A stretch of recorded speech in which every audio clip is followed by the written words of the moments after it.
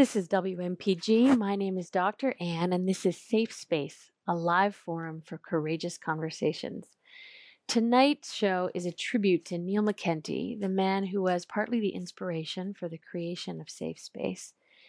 He was also the consultant for the show for all 4 years of its running, offering encouragement, feedback, and creative ideas for future topics. It was particularly inspired by Neil's own commitment to tell the truth about his difficulties and struggles, his deep belief in being real. Neil McKenty was a radio and television broadcaster for many years. He was the author of 5 books, among them a murder mystery and a memoir, and he was also a Jesuit priest. Tonight we'll be playing an interview that was recorded during the summer of 2010, and it was a conversation that we had about aging and the way he felt about facing his own death and looking back on his life at the time that he was then 85. Neil died a couple weeks ago on May 12, 2012, at the age of 87. Welcome back to Safe Space, Neil. Nice to be here, Ann. This is becoming an annual tradition. That's right. I look forward to it. So you're 85 and a half, and I'm curious to know, when you were younger, what were the things about aging that you worried about? I mean, when you thought about getting older, what were your concerns? Well, I suppose one of the concerns was being abandoned and being isolated and wondering how I could cope with that. Another was the possibility of serious pain and how I would cope with that. And the third was death without dignity, that I might not be able to survive in any kind of civilized manner. Okay, so let's start with that one. What does that mean? Because people talk about that a lot. Mm-hmm. I don't want to lose my dignity. Mm-hmm. What do you mean? What are you actually afraid of losing? Well, there? that you'd be in a hospital, let's say, pretty well cut off, maybe from your family and your friends, with a serious illness, that the only people that would be taking care of you were those who would be paid to take care of you, and you would be a drag on them, you with your incontinence and that sort of thing. Uh-huh. You'd just be a heavy drag on people around you. So you wouldn't want to be a burden? No, I wouldn't. So it's interesting because what I and hear... I often thought, I think, and perhaps still do, that I'd far sooner keel over on the sidewalk with a fatal heart attack than hang around burdening people. Yes. So it's interesting, though, in a way, that the thing about loss of dignity is more about burdening someone else than it is about the feeling of dependency for you. Yes, I think that's right. So you're not so worried about what it means to be dependent on someone, say, to help you go to the bathroom. That doesn't bother you so much. No. That's interesting. No. Because I think for me, when I imagine it, there's a vulnerability of depending on someone else. You know, what if they're thoughtless? What if they're careless with me and I depend on them? And there's a fear about that vulnerability. How is it that you're not afraid of that? Well, I don't know. I've had a number of stays in hospitals for operations like lung operation, kidney operation, gallbladder, and I think my relationship with the staff was not highlighted by dependence, but really more by friendship. I see. So you've had very positive, consistently positive experiences with caregivers. Yes, I have. And in those times, did you feel like you were a burden to them? No, because I wasn't that sick. Mm-hmm. So it's more like if you became permanently unable. Yes. And it would just sort of drag on forever. It would drag on, no cure possible, and just drag on. Yeah. So obviously here you are, you're in the radio station at 85. This hasn't come to pass yet. No, it hasn't, fortunately. How much do you still fear that it might happen to you? Well, I don't spend much time, Ann, thinking about it. I believe that most pain is now manageable if you get into the right hands. I understand that palliative care can be a very almost positive experience. And I would want to be in one of those palliative care groups. Like hospice. Like a hospice. Yeah. And so I don't spend much time in my 86th year thinking about death, to tell you the truth. Isn't that wonderful? Yes, it is wonderful. I'm glad for you. I want to come then to the first of your concerns, which was about abandonment or isolation. And, you and your wife are both well and both travel. Yes. So you're lucky in that way at this point. My wife will be 80 this fall. That's great. So is that, you mentioned that as a fear that you had when you were younger. Do you still have that fear now about being isolated or lonely? I don't think as much. In fact, I've to show where I'm coming from, I now do something I didn't do before. I read obituaries. I read obituaries in a couple of papers because I don't want to miss some friend of mine dying and not knowing about it. But I read all these obituaries which say, we announce with enormous sadness that our friend Joe has succumbed to his valiant battle with cancer. Well, I'm trying to think up an obituary that would be quite fun, that we announce with considerable glee. So I'm working on an obituary notice. You are. You're going to write your own. Yes, I'm going to write my own. Yeah, but what if the people who love you won't be feeling glee? For instance, I know you, and I don't think I'm going to be feeling gleeful. Well, I know, but when I hear of somebody that's died at the age of 86, who's had a fairly interesting life, is there much to be sad about? Really? When I go to funerals and somebody is a friend of mine who's had a life well lived, dies in their late 80s, I think it's a cause for celebration. And it's interesting, in the Catholic Church, funerals used to be in black vestments and all that stuff. Now they're in white. They're a celebration of the person's life, not a bunch of obsequies about his death. So you don't think that's a way of avoiding grief? You think that's really appropriate? Well, I know my wife Catherine speaks frequently about people should be allowed to grieve, and we shouldn't cut off grieving because you miss something that's valuable. But I have to tell you that I don't go to these funerals with a great deal of burdensome feelings. I get that sense loud and clear. It's interesting. I wonder if that's in some ways a feature of aging. Because for me, considerably younger than you, almost half your age, yeah. If I imagine myself going to your funeral, for instance, just to make this very live, I would probably have both feelings. I would feel that you had an incredibly rich life, and I would be grateful for all the ways you've influenced me. Mm-hmm. But I would be mourning that I couldn't talk to you again. I'd be mourning I couldn't run this question by you. There would be a true loss. Yeah. Whereas I wonder if for you, this is just a true question, if you're imagining, well, you're not going to be alive for decades longer anyway, so there's less time that you imagine that you'll be living and missing that person in. I don't know if that changes your experience of it. Well, it's a different perspective, isn't it? It really is. Two ends of the microscope. Right, because I'd have to live half my life then, maybe, if I live that long, hopefully, Yeah.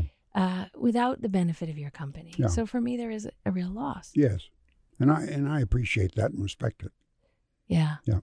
But nonetheless, when I read your obituary, Neil, And should I do so, I won't be shocked. And I was even thinking of having been in radio and television, of doing a video that would be as funny as I could make it. But we'll see. To show at the coffee hour. Yeah, to show at the funeral. Oh, during. Yeah. That's great. This is WMPG. My name is Dr. Ann, and this is Safe Space. I'm talking to Neil McKenty about aging and about how to make his funeral as fun as possible. So I want to switch gears now to other things. One of the things that I imagine when I think about aging that I imagine as being difficult is sort of looking back over my life and things, maybe regrets that I might have. And I'm curious, how much do you think about things you wish you'd done differently, or wish you'd tell me about that experience? Well, I have a regret that might almost be technical, and it's brought up every time I read an obituary of a person, and it's mentioned how meticulous they were about their work, how much they did to try to improve themselves. And do you know what I think of and what I regret? What? When I had my television show, I did a show half an hour, 5 days a week, which I interviewed people, took calls. I regret that I didn't spend more time looking at the shows that I had done so that I could improve my broadcasting qualities. I regret that. I don't understand it. I don't understand why I didn't go home from the studio, sit down, put the thing in the video, and look at the show that I had just done, and maybe take a few notes. And I didn't do that, and I regret it. Now, another far more serious... Wait, I want to hear the second one in a minute, but I want to just stay with that. Yeah. So, and is part of the reason that you regret that because you feel like it never was quite as good as you would have wished? That's right. I think I could have improved my interviewing techniques, perhaps my gestures, perhaps my physical appearance, maybe. I see. So part of why it has some power to would have live been as more a regret. professional. Yes, is a feeling like I never quite got to where I wanted it to be. That's right. Yeah, that's hard to live with that, I can imagine. Yeah. Okay, thanks. So tell me, what was the other Well, one? the other one is a more serious one, and it's still current, that I have not done enough for other people. Hands-on stuff for other people. What do you mean? How? Well, volunteering. I haven't done enough volunteering. I haven't worked in hospitals and helped people. Do you want to? I want to, but do I want to? Do I want to pay the price? It requires a bit of effort. Yes, I mean it feels to me as a should. I hear it as a sort of I should do this, but maybe not such an overwhelming wish to. Yeah, I think you've put your finger on it. I think that's right. I should be doing this, but I really want to watch Fox News. Fox News, huh? Tell me why you want to watch Fox News, Neil. Well, I've had a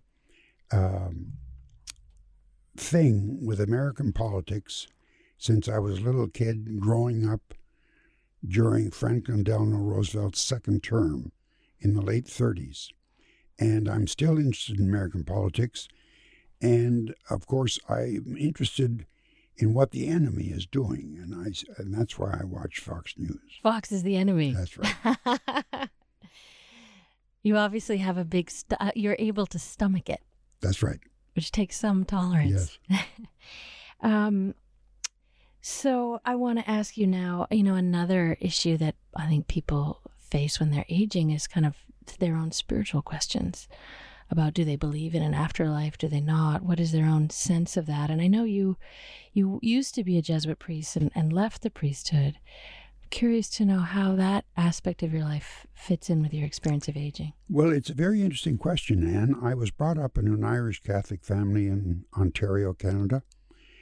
Pretty severe upbringing in the Catholic faith. Then I was in the Jesuits, which is a fairly rigorous order, for 26 years. And things were pretty black and white. I, of course, believed in God. I believed in an afterlife. I believed for a long time in hell. It seems now kind of strange because I have very few of those beliefs left.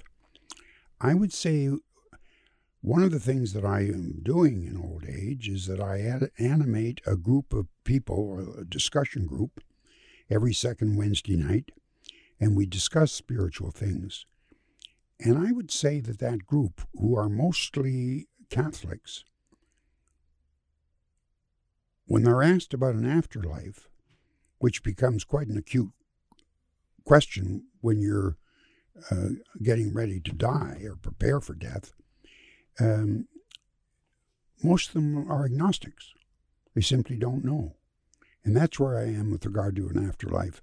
I've been listening to some of these religious radio stations in Maine, and I'm astonished at the dogma that is so clear about afterlife, about heaven, about hell, about who's condemned and who isn't. Well, I pretty well shucked all that stuff off. And is it comfortable to live with such uncertainty? I think it is, actually, because one of the things I'm actually looking forward to on death is to find out what the hell there is later.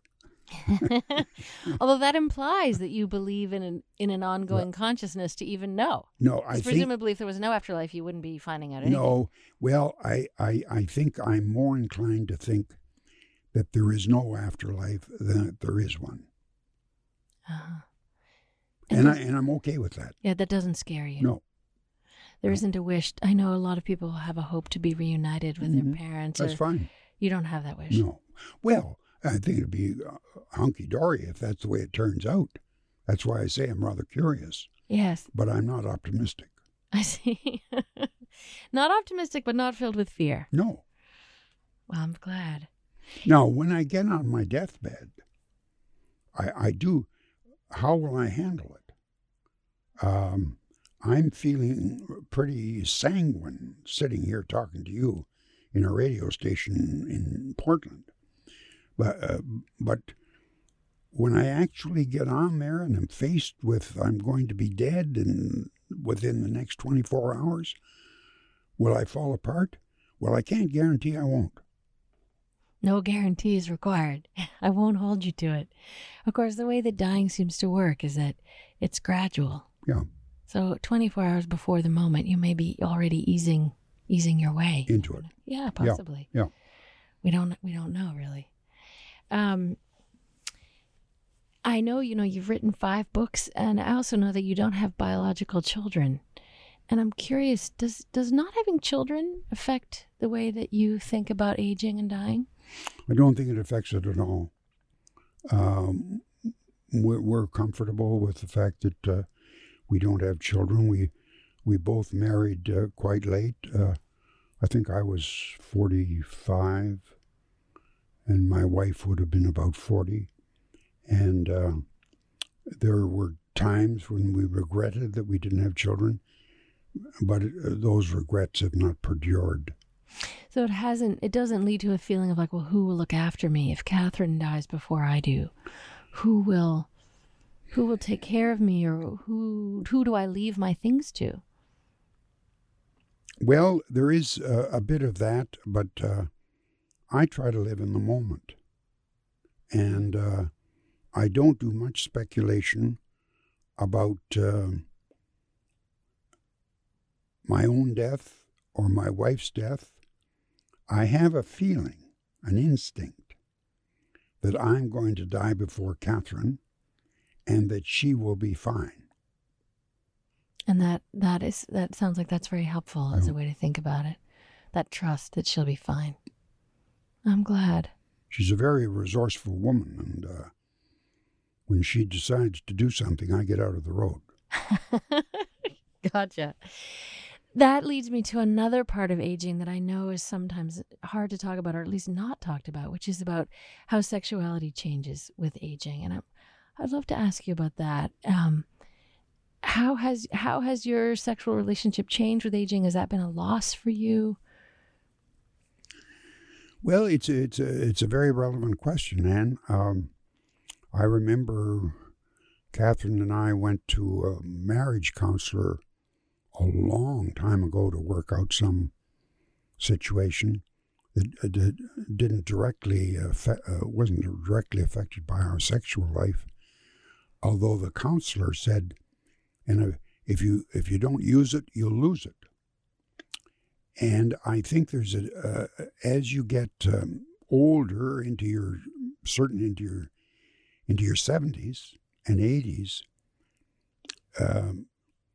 sexual relations become simply less and less important, until finally they just naturally, over a period of time, cease, and I think are sublimated into a deeper friendship between the two people. That's how it's worked out for you. Yeah. I'm so glad. Yeah. I think that so few people really get to hear from older people what to expect, whether that feels like a loss, whether the relationship feels less intimate, but it doesn't sound like you're... No, the one major decision in my life that I have no regrets about, and will, I think, certainly still stand me in good stead on my deathbed, is my marriage to Catherine. And, that almost makes everything worthwhile. I mean, it does make everything worthwhile. That's a lovely thing to hear. This is WMPG. My name is Dr. Ann, and I'm talking to Neil McKenty about aging. You, one of the reasons I wanted to talk to you about this subject is that I would love to age much as you have. Here you are, you're 85, you have a daily, almost daily anyway, blog. You write about all kinds of subjects. You've written 3 books since you retired. Play a lot of golf. And I'm curious, it's hard to know even how to express the question. You seem very full of life, and you are not someone who I would think of as old as a result. And is there a philosophy that's guided you to be that way? Was there a decision you made at some point in your life, like, I am going to keep taking on challenges and risks? Or, how did you get to be so full of life at this point? Part of it's luck, and the key thing is health. Now, I have good health. I've had a problem with insomnia for a long time, but I'm able to manage that. I have good health. I see other people who don't have good health, who are very circumscribed in what they can do physically. And I have good health. I play golf. I skied up until a couple of years ago in Canada. And I think good health is the key.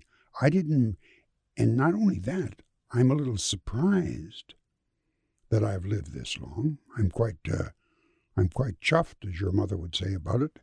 And in any event, because my father died when he was 58, my mother died when she was 63, and I've outlived almost my grandfather, who died at 87. So I don't think there was any decision. But I went through part of my life with a kind of an inside ball of knots of tension. And I don't understand it, but all that's gone. All that knots of tension has gone as I grow older. I've had, in some ways, in the last 15 years, that is from 70 to 85, I've had the most serene inner life that I've ever experienced. Better than the beginning, better than the middle. So hang in there, folks. So wonderful to hear that. But you sound like you don't really know what the factors are that contribute to it. No, but health. I mean, if I were sitting here with Lou Gehrig's disease, it'd be a different ballgame. Yes. Right, but you were healthy as a young person and were full of knots. So the serenity that you're describing must be attributable to the health creates the conditions, Okay. but there must be another ingredient. Of course, as a psychiatrist, I want to imagine it's some inner work you did on yourself, some peace you arrived at, but it doesn't sound like that.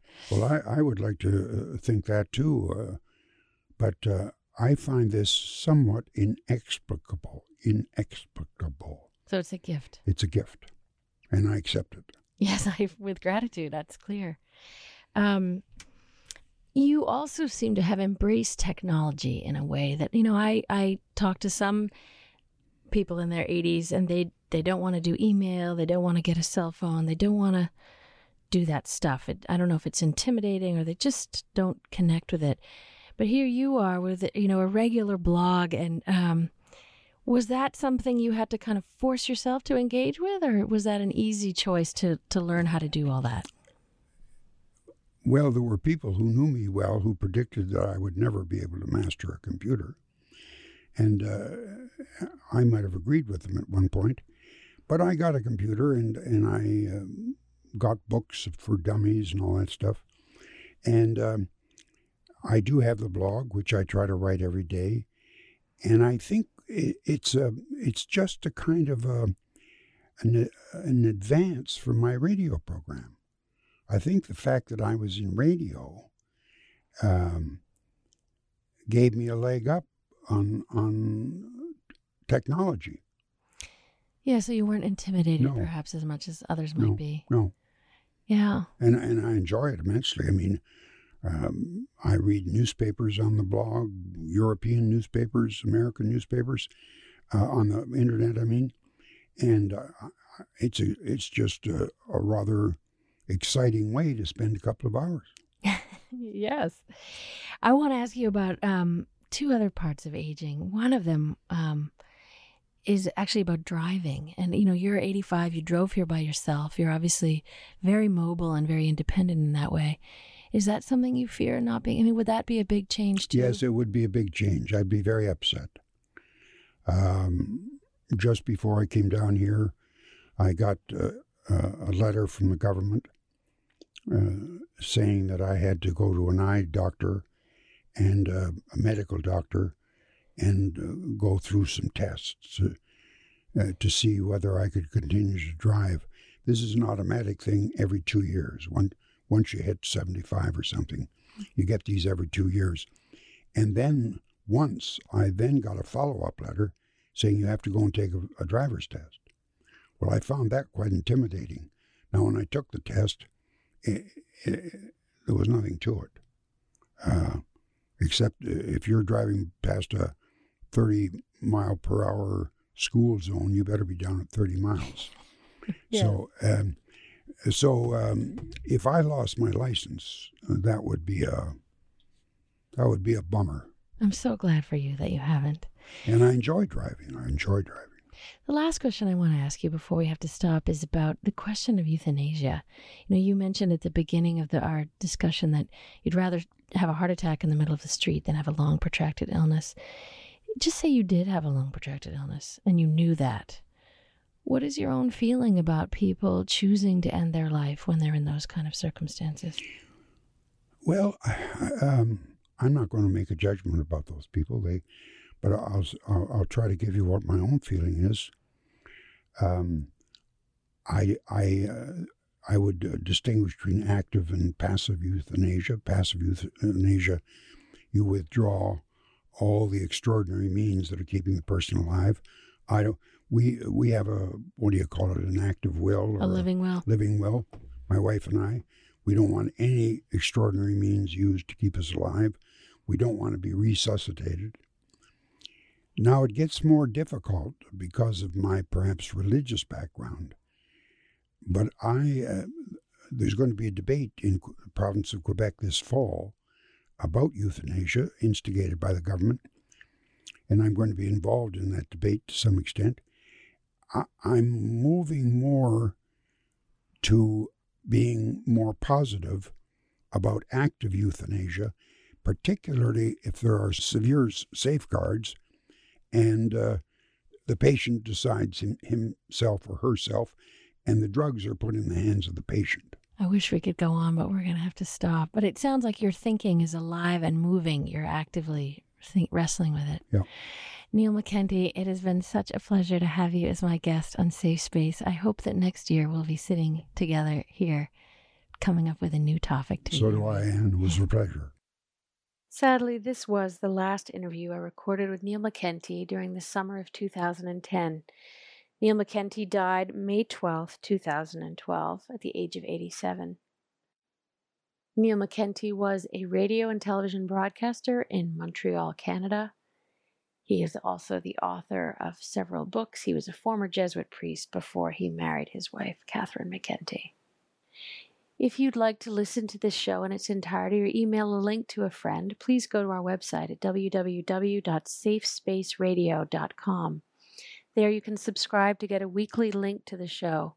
You can also email me at drann@safespaceradio.com to request a future topic for a show. You can also download the show if you'd like through iTunes. Go to the iTunes store under podcasts and look under Safe Space Radio. Lastly, you can like us on Facebook. This is the last show we'll be doing for some months. I'll be taking the summer off, and the show will be resuming in September 2012.